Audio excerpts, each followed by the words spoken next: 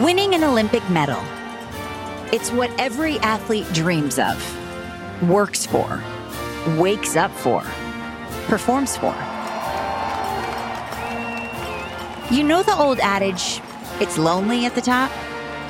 Well, the following stories are all about bringing the people you love onto the podium step right there with you.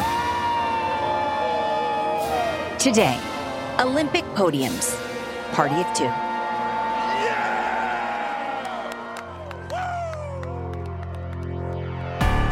From NBC Sports, this is The Podium, a podcast about the 2022 Beijing Winter Olympic Games. I'm your host, Lauren Shahadi, coming to you every day from the ground with a unique angle on the performances that are carving what's possible on ice and snow.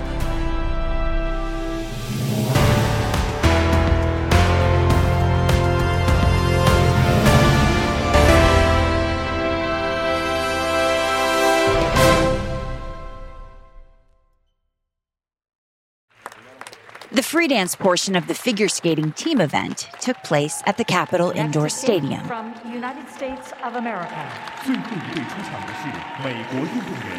Madison Chalk and Evan Bates. Radiating chemistry right through the TV cameras and earning top scores were American partners both on and off the ice. I'm Madison Chalk. And I'm Evan Bates. And we're ice dancers for Team USA. The mood is set within, in fact, not even within the first second, before the music begins. Through Madison's eyes, through the spell that they cast on everyone in this arena. And I have to say, Congratulations, Madison, Evan. An incredible performance. Your chemistry is obvious on the ice. Is part of that just your genuine emotions for each other as life partners? Well, I think ice dance is definitely based around chemistry. There is a certain component of emotion that goes into what we do. And so the fact that we are a couple off the ice, I think is a benefit in that way because the emotions that we're portraying on the ice are authentic and real. When we're telling a love story, that is. But even so, I agree with you. The emotions always come from an authentic place because we are a couple and we can like portray different things as a relationship has different ups and downs, and I think we're experienced in our range of emotions that we are able to help those come through authentically. And it comes through for sure. What are the pros and cons of working and striving for this goal with the same person you see at home and do the dishes with? Pros first. Well, pros, we get to travel the world together and experience some of the biggest highlights of our life and share them with each other. And that's just so unique and wonderful. And we're very grateful for the opportunities that have come our way. Yeah, that's the good. What about the bad? What are the cons? Yeah, what are the cons, Evan? I'm trying to think of some cons. I'm sure there are some. I think, the question that we get asked a lot is, do you take skating home with you? How do you separate what you do at the rink from your life outside of the rink? And I think that the line is blurry there, but in our case, we absolutely love skating. And we have grown together in this sport. We weren't always a couple when we started skating. We skated together for 5 years before we became a romantic couple. And I think part of our love story is that we fell in love on the ice. And so, everything that we do at the ice rink and the work that we share together, it is intertwined with our relationship so fully that it's hard to separate the two. And maybe to some people that would be a con. I don't think it's a con. I don't think that it has been a drawback in any way. If anything, I think that's kind of what makes us special. I just thought of con and your voice. The one con is that when we both come home from training, we're completely wiped out. Yeah. And we get hangry, and neither of us feels like cooking or feeding ourselves. It's me. I get hangry. No, but then it's just difficult because then you're both hungry. Somebody's got to do it. Somebody's either got to make the food or order the food. And I would say that's the biggest con. That there's not the other person, not your partner just waiting at home for you to help you out after a training day. Like, here, babe, here's a plate of food. We both have to be like, we have to eat. What do you want? I'm sorry, Let's order something. I'm not a stay-at-home boyfriend greeting you with a plate of food. You're not. That's not what I'm looking for.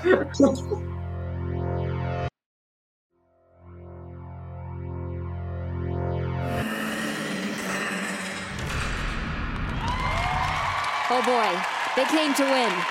Go ahead and take advantage.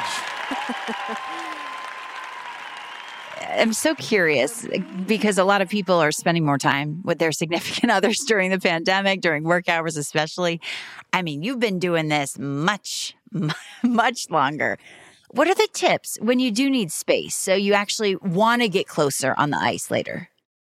Our apartment, I feel like, is pretty spacious. So, like, if we do need space, which we don't often, we can, I don't know, just hang out in different ends of the apartment. Sometimes we do. We just go for a walk together. Yeah, but sometimes we do like just end up hanging out on other sides of the apartment. We have a pretty sprawling apartment. We're pretty lucky, but it's not like a spoken thing that's like, it's not like we're like, I need some time. I'm going to close the door now and you're in timeout. It's like, we just, I don't know. Like, I'll take a shower and then I'll just be on my phone and then I'll just lay in bed because walking across the apartment seems just so far. Again, it goes back to fatigue and tiredness from training, and it's just like... It all stems from fatigue and hunger. That's the origin, right? During lockdown, I saw you skated in your backyard. I mean... that was like week one of quarantine in March 2020. We had just gone into lockdown. We were supposed to have world championships at the Bell Center in Montreal. It was canceled. And we do actually have a courtyard in our apartment complex. And one of our neighbors turns it into an ice rink every winter and maintains it and shovels it and really takes good care of it like a good Canadian would do. And so we just, like, all the ice rinks were closed. So we thought, why not put our skates on? And skating outdoors is like the most fun thing for us. So. And we could bring our dogs. They were very confused. They're like, we don't usually do this out here. This is where we do our business. Why are you guys skating on it? They were along for the ride. I heard you talking about unexpected things on the ice. Taking you back to 4 years ago when you fell last Olympics. Take me through it. So 4 years ago in Pyeongchang, we had a really surprising fall in the free dance. It really took us by surprise.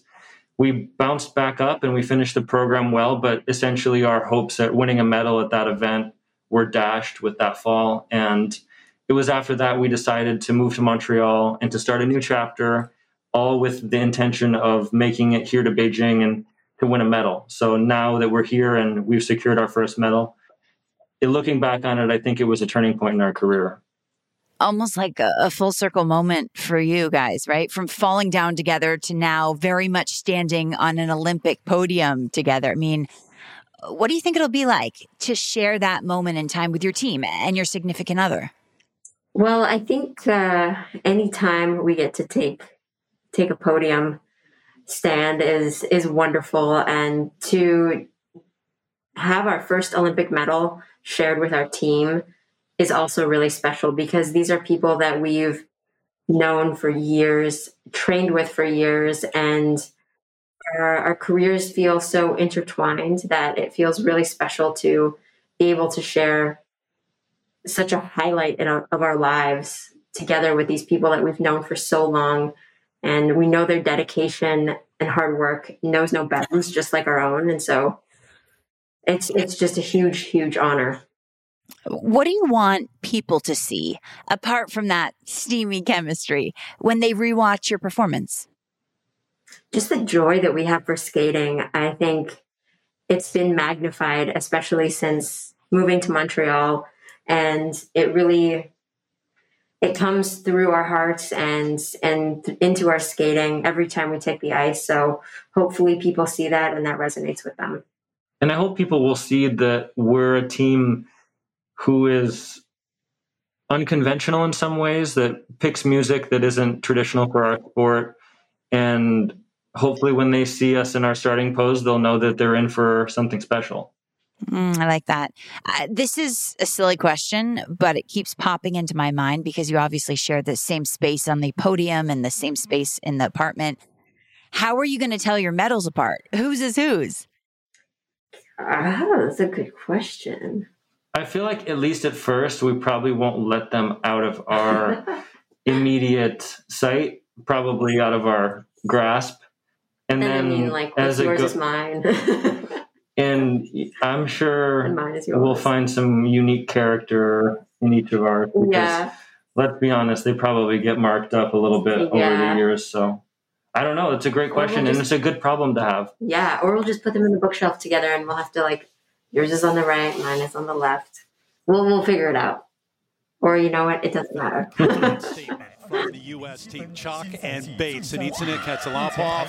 They got it. 129.07. Chalk and Bates, it was like haute couture. There was just something just so special and unique about that performance. Sharing love, sharing podiums, sharing medals. Our next guest is quite accustomed to sharing podium real estate with loved ones.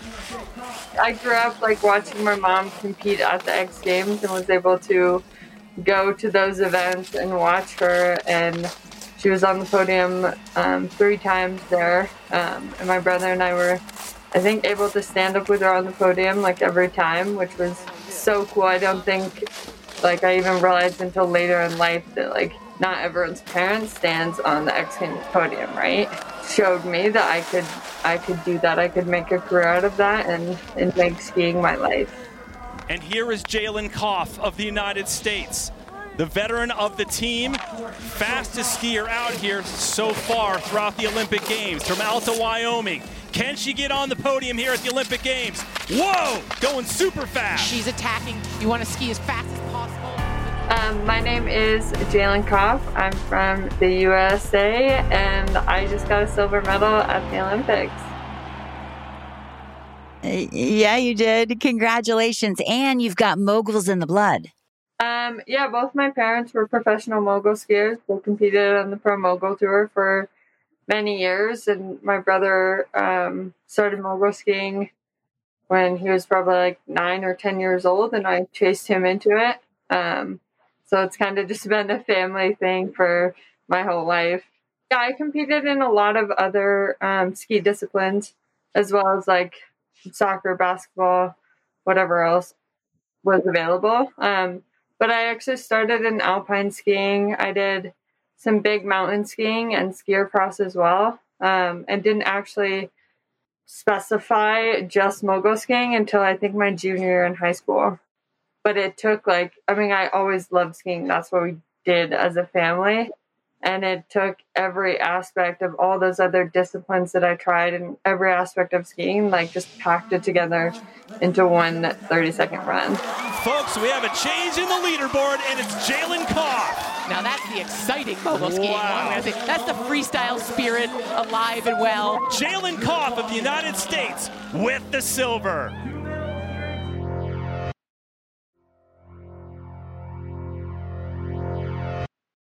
Jalen, moguls look like the most intimidating thing to me, just steep slopes with nowhere to slow down. What makes a good mogul skier? Can you pinpoint it? I think a good mogul skier is just a good all-around skier. Like I just said, it combines every aspect of skiing. It has the technical side of it, it has the speed, and it has the jumps. And you have to be the best at all of those. You have to perfect all of them, and I think what's intimidating about it is, looking down at a very steep run, a lot of bumps that are usually pretty firm, and then you're hitting a jump and landing right back in the moguls again, but that's also, I think, what makes it intimidating to a lot of people is what makes it appealing to us as mogul skiers. Sure. Your dad was Scott Koff, known as RoboKoff. Cameron Hollywood Boyle. Whoa, some huge airs up top. Scott Koff with a helicopter turning it on. He wants to beat Boyle, who upset him earlier at Killington. Your mom, Patty, raced professionally. Check. All right, Patty Pinnell from Utah, an upset winner over Cindy McGee. Patty, it has to feel good. It does. It feels great. It's been a long time coming. It's like you won the genetics lottery for this discipline. Did you inherit your parents' knees? Yeah, knock on wood, I think my knees are pretty good so far. But I mean, we do so much like strength and conditioning and whatnot to make sure that all of that impact that we're taking is being taken or our body is like prepared for it and our knees can handle it.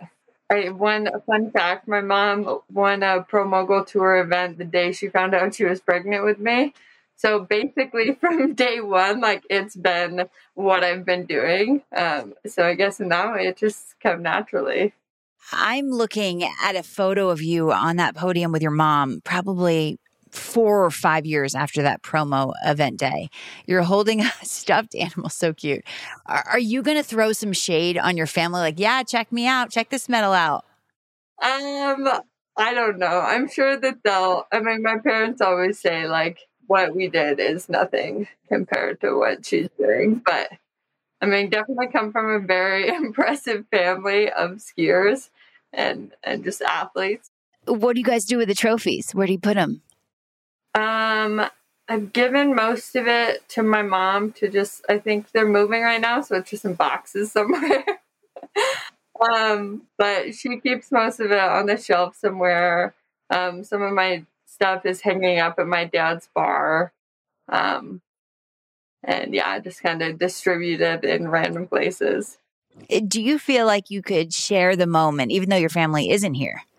Yeah, they were able to watch. They had a big viewing party. My dad has a bar in Teton Valley, and he has a big projector screen.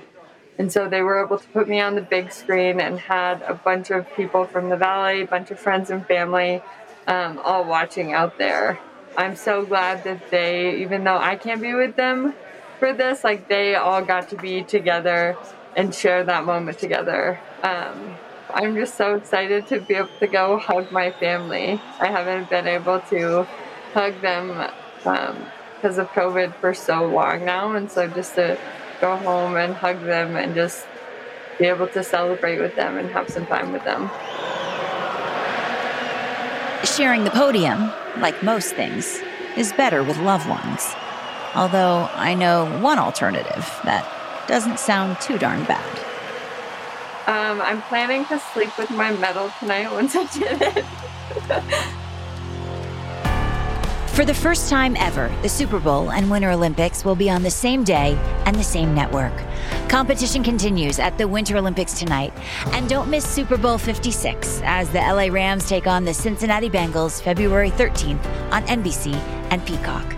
Follow the Podium now on Apple Podcasts to get automatic downloads. And tune into the networks of NBC to watch every moment of the 2022 Beijing Winter Olympic Games.